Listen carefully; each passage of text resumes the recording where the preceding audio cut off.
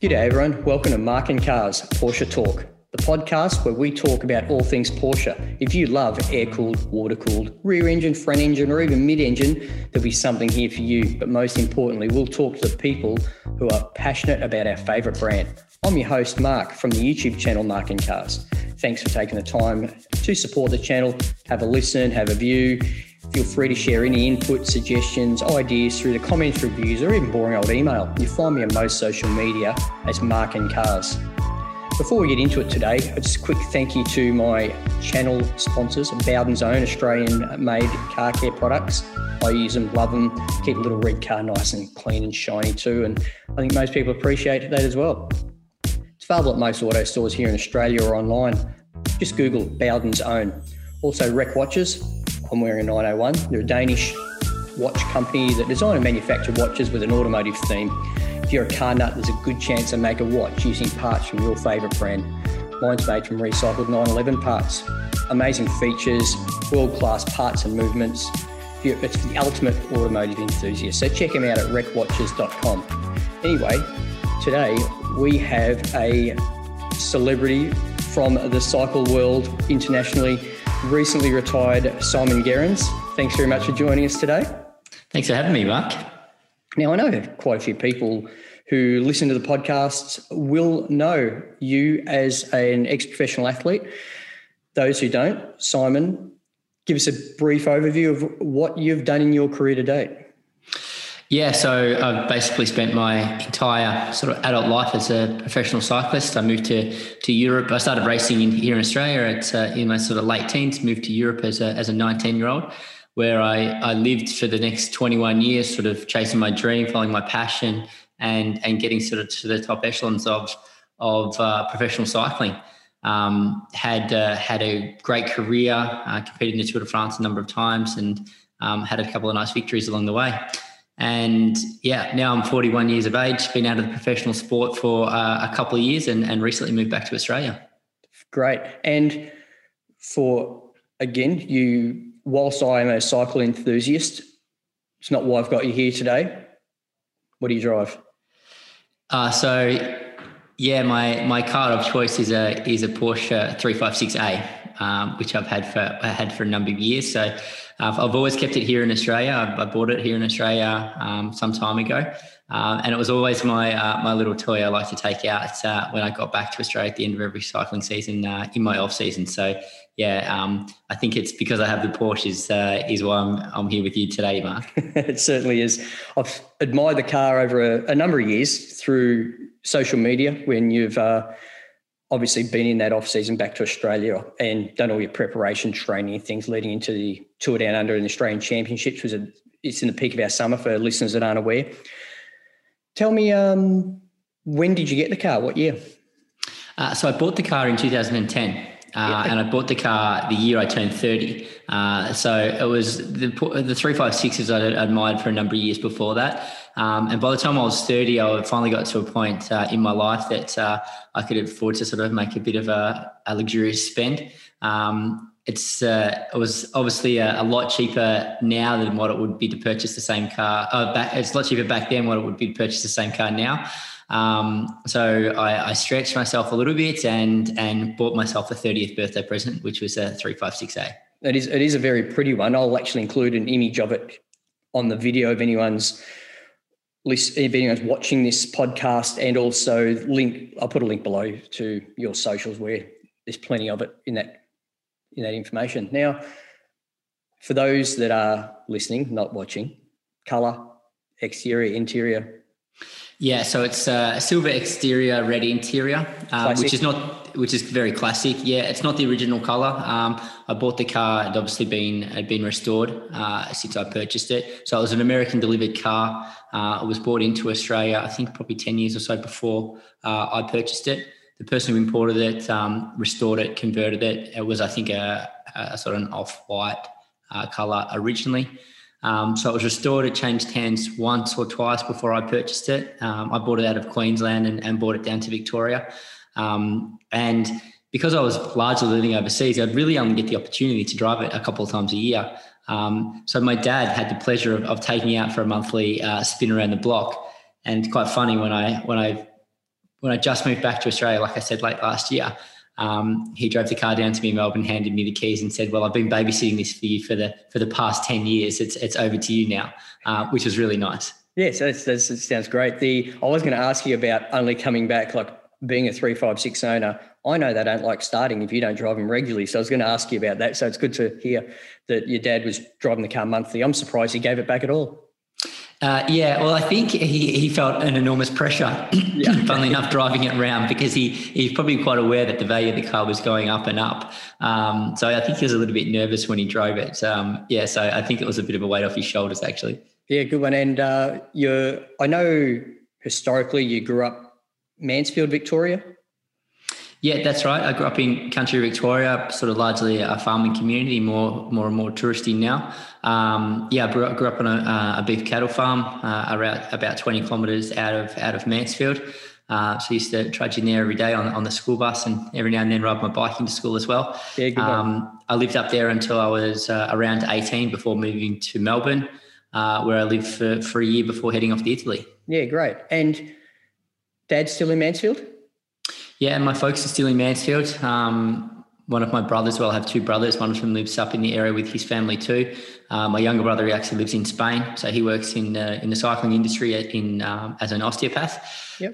But yeah, still have a lot of ties to Mansfield and country Victoria. Yeah, okay. Look, for listeners who are unaware of the part of Australia we're talking about, it's sort of like the foothills of the high country, alpine region, Victoria. So the pretty good place to have to take a 356 out on a monthly drive ultimately. Lots of big, long plains before you hit lots of windy roads. Yeah, it's a beautiful part of Australia. As you mentioned, there's a couple of sort of nice plains as well. There's plenty of mountains and some beautiful scenery to drive a vintage car around. I'm quite pleased from our conversation here. It sounds like you did a bit of due diligence and had a good understanding of the 356 when you purchased it. So you didn't just say, that's a pretty little car, that's what I want, which can be the nuance, especially of younger 356 owners. You're the youngest 356 owner I've interviewed. In fact, probably the youngest I know who's gone out and bought one. I'm aware of a few owners who have inherited them who are younger, but why? Why the 356? Well, I bought mine when I was 30, funnily enough. So I've had a number of years now. Why the 356? Funnily enough, I was first introduced to 356. There was a bike shop in Melbourne that was supporting me when I was returning to Australia. And one of the owners of the bike shop had a 356. And I first saw it and I thought, wow, that is an amazing looking car. So it was the aesthetics that I first fell in love with the 356. At that point in time, I was in my early 20s, sort of racing at an amateur level. So, I could barely afford the shirt on my back, let alone a car of that nature.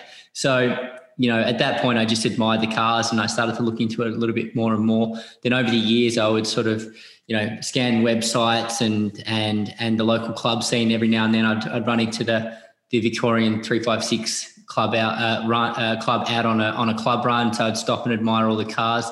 I got to meet a few people within the club.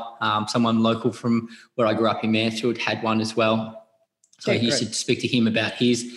To eventually coming around up to my 30th birthday in 2010, I thought, you know what? I think it's time that I bought myself one of these, and what better occasion than your 30th birthday to buy one. At that point in time, I was based in Monaco and surrounded by, very, very successful people driving, the latest supercars, and they all had Ferraris and Lamborghinis and whatnot. But I kind of thought, if I'm going to get myself a nice car, I'd like to get something that's classic, that I'm going to have forever, and it's only going to go up in value. So I sourced the 356 in Australia. I found it online up in Queensland because I was in Europe at the time. Had a couple of people go and look at it for me, inspect the car, make sure it was everything it was sort of made out to be in the ad, and purchase it basically sight unseen. Fantastic. So it would have been, how long was this process of purchase, car getting trucked or driven down to Melbourne or Mansfield, whichever, until you saw it? How long was the car basically playing errands? Probably around 6 months. Oh yeah, it's a lot of foreplay. Yeah, it's purchased around 6 months between when I purchased it and when I actually saw it. So again, leaned on a bunch of mates here in Australia, had it trucked down to a car dealership that I know from someone who in Melbourne that I knew. Had a mate pick it up, drive it out to a warehouse where it was stored by. It was actually stored by Jerry Ryan, who's from Jayco Caravan, a large supporter of cycling. He had a big warehouse on the outskirts of Melbourne. He let me sit it there for the year where it was covered up until I finally got back to Australia and saw it for the first time. Yeah, fantastic. I can imagine that would have been pretty exciting. Yeah, absolutely. Obviously, I'd seen the images and everyone was giving me updates on the car. Yeah, seen plenty of photos of your car getting driven around by everyone but you. Yeah, exactly. Tell me, you mentioned being in Monaco at the time, and any car enthusiast knows it's like one of the centres of the universe when it comes to high-end sports cars and luxury cars. It would have the only cars that I've been fortunate enough to be there a couple of times myself over the years, and the only cars that actually stop traffic that aren't the norm are the classics. When you see a classic, 60s Ferrari or a 60s Maserati or a 60s Porsche, they're the ones that actually everyone goes gaga about over there. So it does really prove the level of class that that those vehicles have. So having the 356 would have been pretty special in Monaco as well. I could imagine if the opportunity had presented itself.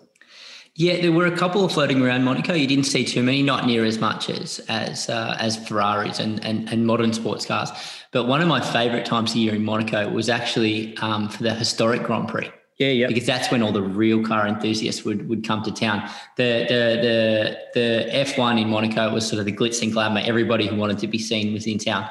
But a couple of weeks before that, or a month before that, I can't remember how long exactly it was. Yeah, it was when the historical race was in town, and then you would see some of these classic old sport cars, which was a great time of year. Mm-hmm. With your experience of living in the region and that type of thing, did you consider buying a car in Europe, a classic car there for that period of life, or was it always going to be, I'm going to end up settling back in Australia, so I'll source one there and just leave it there and let Dad and my mates look after it? Or, had you considered actually keeping, a car like that in Europe during, the process of looking for one? When I was looking for one, I did look around a little bit in Europe. I looked a little bit in the UK, but they sort of didn't have a great reputation for being well kept in the UK. So I did look around quite a lot. But the one that I found in Australia eventually seemed to tick all the boxes. Sure. So that's what I settled with. Did it have to be silver? No, it didn't. It didn't have to be silver. I love the first 356 I saw was a red one, just like yours. But it didn't have to be silver. But I thought, the silver color was amazing. And the goal was I always said I'd love to get a coupe for my 30th, and the goal was always to get a speedster for my 40th. But funnily enough, they went up too much in value over that 10-year period, and I didn't end up with the speedster. You probably should have done it the other way around. Yes, I should have definitely done it the other way around. And you have a family, children? Yes, I have a tribe of children. So I have 4 kids. The older 3 were born abroad, and the littlest one was only born earlier this year. So we have a very busy house. So it's not a lot of seat space left in the 356 when Dad lets go down the shops. No, none whatsoever. But it's really nice.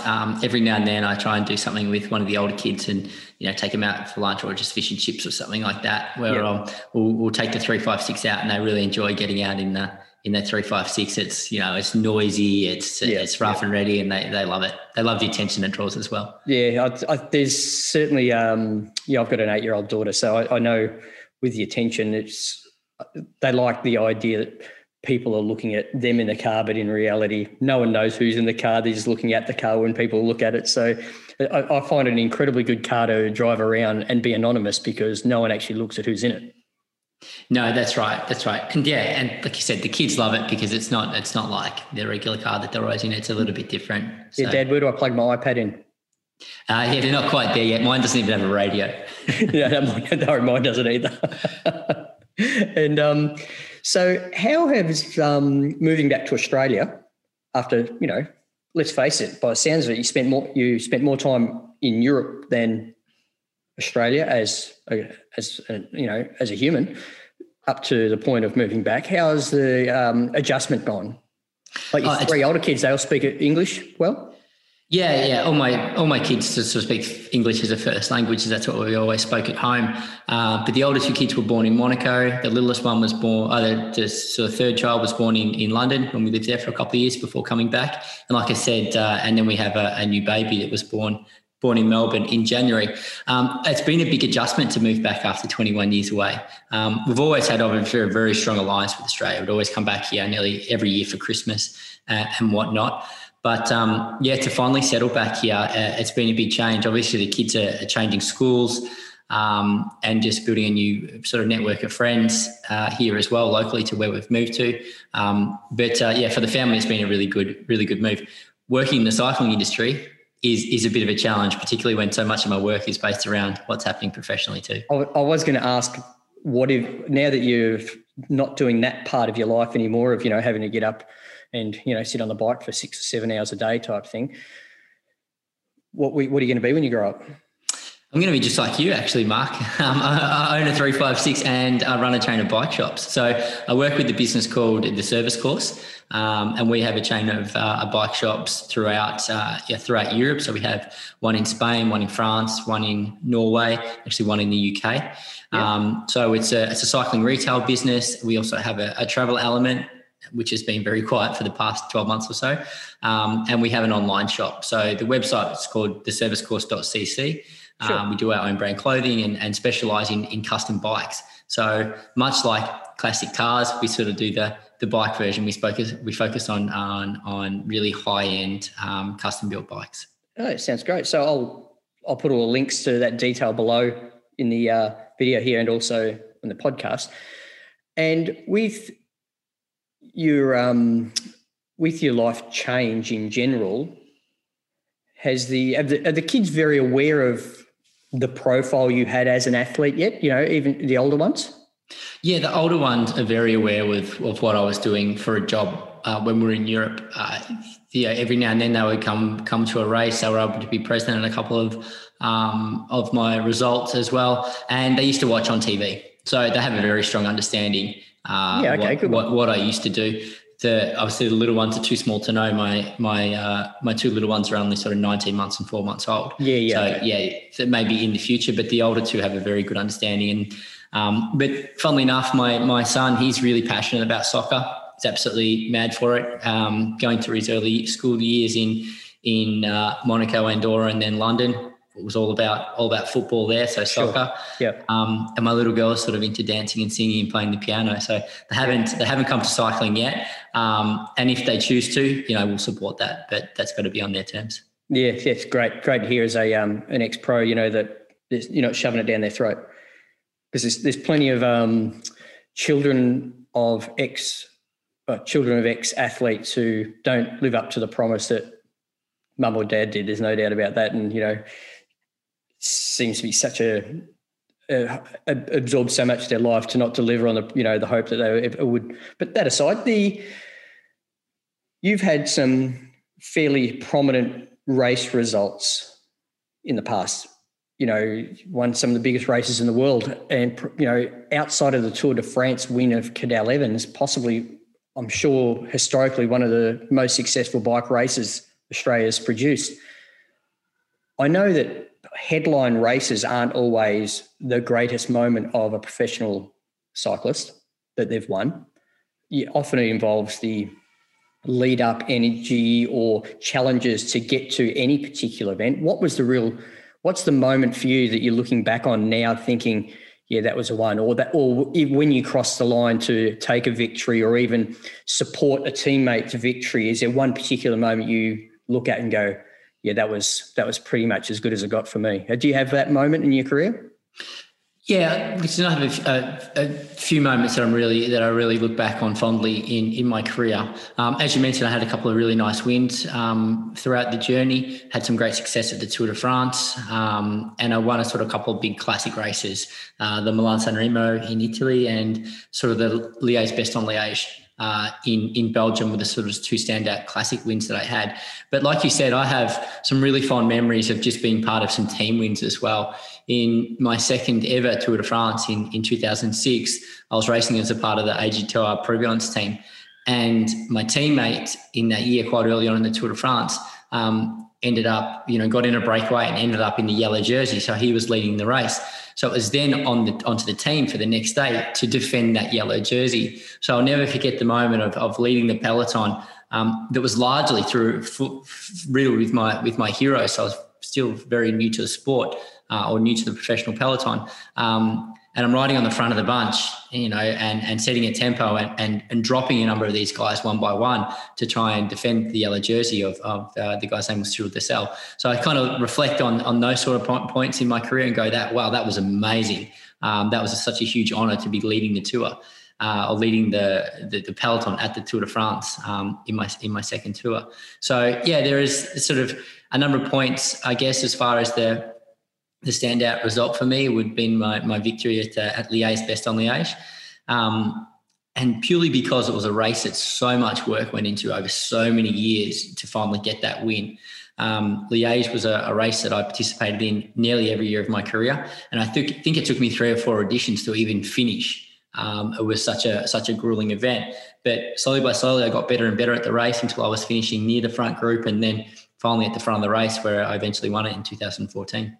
Of the, I guess, key victories that I look at of your career, I do. I was watching them on TV, when they happened. I don't recall you driving the peloton from that, early in your career there, but I do remember watching your first tour stage victory.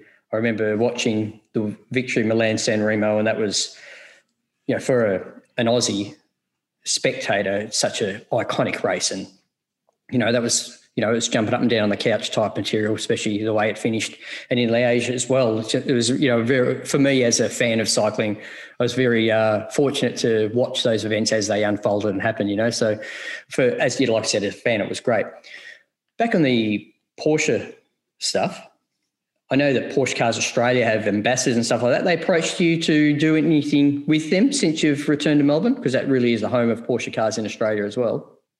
No, they haven't. And, I've only been back for a few months now, so I really haven't had the opportunity to do too much with my car since I've been back. But I don't know the guys at Porsche Australia. I'm reasonably good mates with Mark Webber, who obviously has a very strong association with Porsche. He does. I got to know him throughout his racing career. He was always cycling a lot for fitness and following the sport of cycling. So, I've had a fair bit to do with Mark. So, Fellow Monaco resident, I understand?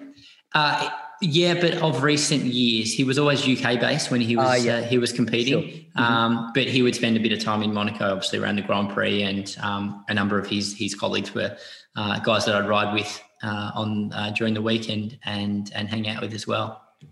Yeah, sure. So I know the F1's coming up in Melbourne there in November, so I'm sure you'll have the opportunity to catch up with him when he's back in town and see if you can wing you into one of those cars at the celebrity race or something. I reckon that would be okay, wouldn't it? Yeah, it'd be good to do a couple of laps with Mark behind the wheel. I think that'd be an experience. Yeah, I think it would be an experience, would be an understatement.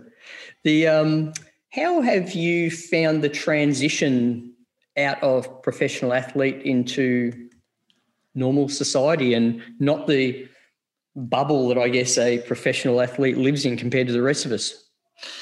It's a big transition for anyone changing careers. It's a good point. At sort of in their late 30s or around 40 years of age, and stepping out of what is a relatively comfortable zone. Cycling is really hard, but when you know it inside out, you're very aware of what's going on. And it's only when you get outside that bubble that you're just talking about that you're aware of a whole wide world that goes on everywhere else. And which you've been largely sheltered from your entire adult life. So it is a big change. There is a lot to take on and deal with that you only become aware of afterwards. And I guess the other thing you kind of realise,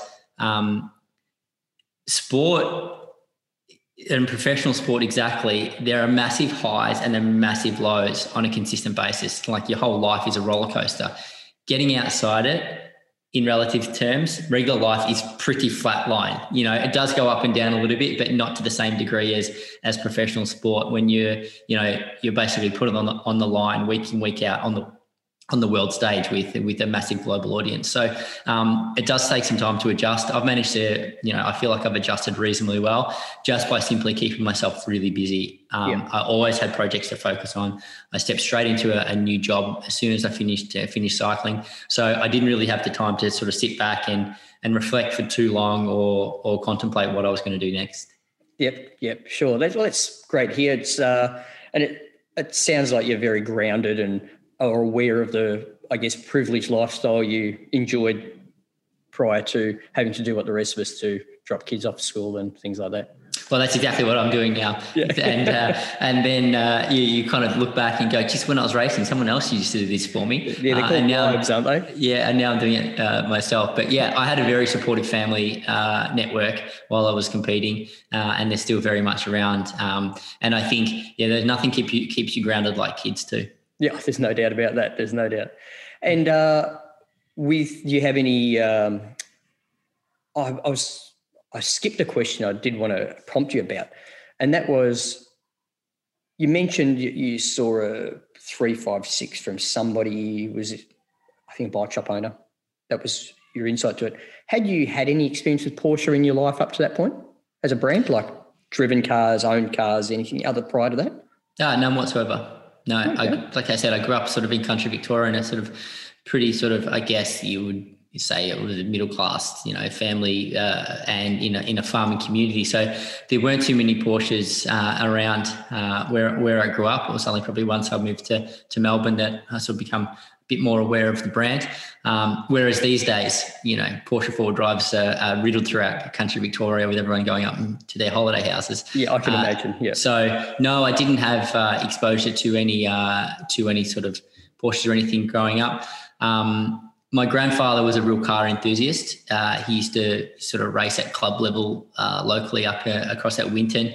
I think he was one of the founding members of the club there, and he drove Jags in his younger day. So he was. There was always an interest in cars and motorsport within the family, but nobody really had the luxury of a nice car when I was growing up. Sure, I think back in that era of you growing up, the staple motor vehicles of farmers in Australia was like either a Fairlane or a Statesman or something like that. So I know what it was like in Victoria because I'm a Victorian myself. And when I think about all those dusty cars coming into Geelong growing up, they're always the big Aussie Luxo cars that seem to run forever and do about 700,000 kilometres before they're replaced. Yeah, that's right. I think the cars in the country clock up more miles than anywhere else with sort of runs in and out of town. Yeah, I think you're right. From the farming communities and whatnot into the bigger community hubs. Mm-hmm. And any plans to get a modern sports car moving forward in life, or now that you've got a family the size you have to drive a minibus everywhere? That's right. The one sort of modern nice car that I had while I was in Europe and we only had 2 kids, I drove an RS6 for a number of years, which was a beautiful car, the Audi station wagon. And that was, your family wagon, you flick a button, it turned into a race car. So that was a really nice car to belt around Europe Big car to own in Monaco. Yeah, big car to own in Monaco, but it was very rare that I wasn't going somewhere without a bike in the boot. So that kind of extra space was always handy. But yes, you're right, very big car for the type parked within Monaco. As far as a modern sports car these days, funnily enough, I kind of parked that idea when baby number 3 come along. Sure. And thought, my dream of driving the family around in a sports car has gone. So I'll buy myself a motorbike so I can escape on my own, and a car and a van so I can get all the family around and motorbikes in the back too. Okay, good one. And you have a motorcycle now? I have a couple of motorcycles. What do you got? I bought funnily enough, a mate of mine is an ex-racer. He raced in the World Superbike Super Sport Series for a number of years. So I bought his Super Sport race bike, so a 600, at the end of a season a few years ago. It's a couple of years old now, so it's from sort of, I think it's around 2010. So I've got his bike there that I use for track days. So it's purely a track bike. And because I never got my 356, my Speedster for my 40th, I bought myself a Cafe Racer BMW. So not quite at the same at the same level, but it's a 1981 BMW, which was restored and done up bespoke for me. Sounds like you got a bit of a commitment to garage space there in Melbourne, mate. Yes, in our new house, I put quite a big basement in, actually, so I can keep all the toys off street and undercover. Yep. Oh, good. Sounds like you're enjoying your automotive and motorcycling time back in Australia anyway. I really appreciate you taking the time to have a chat to us, have a bit of insight to what life was like as a professional cyclist. And, it's great to see your enthusiasm for our listeners' favourite brand and mine. So I'll be over in Melbourne come Formula One time. Be great to catch up, go for a spin. Love to see the car up close if the opportunity presents itself. Yeah, absolutely. Yeah, it'd be great to get out for a ride with you and show you my car. Or show you a couple of my toys anyway. Fantastic. Thanks very much for your time today, Simon. I really appreciate it. No worries, Mark. My pleasure.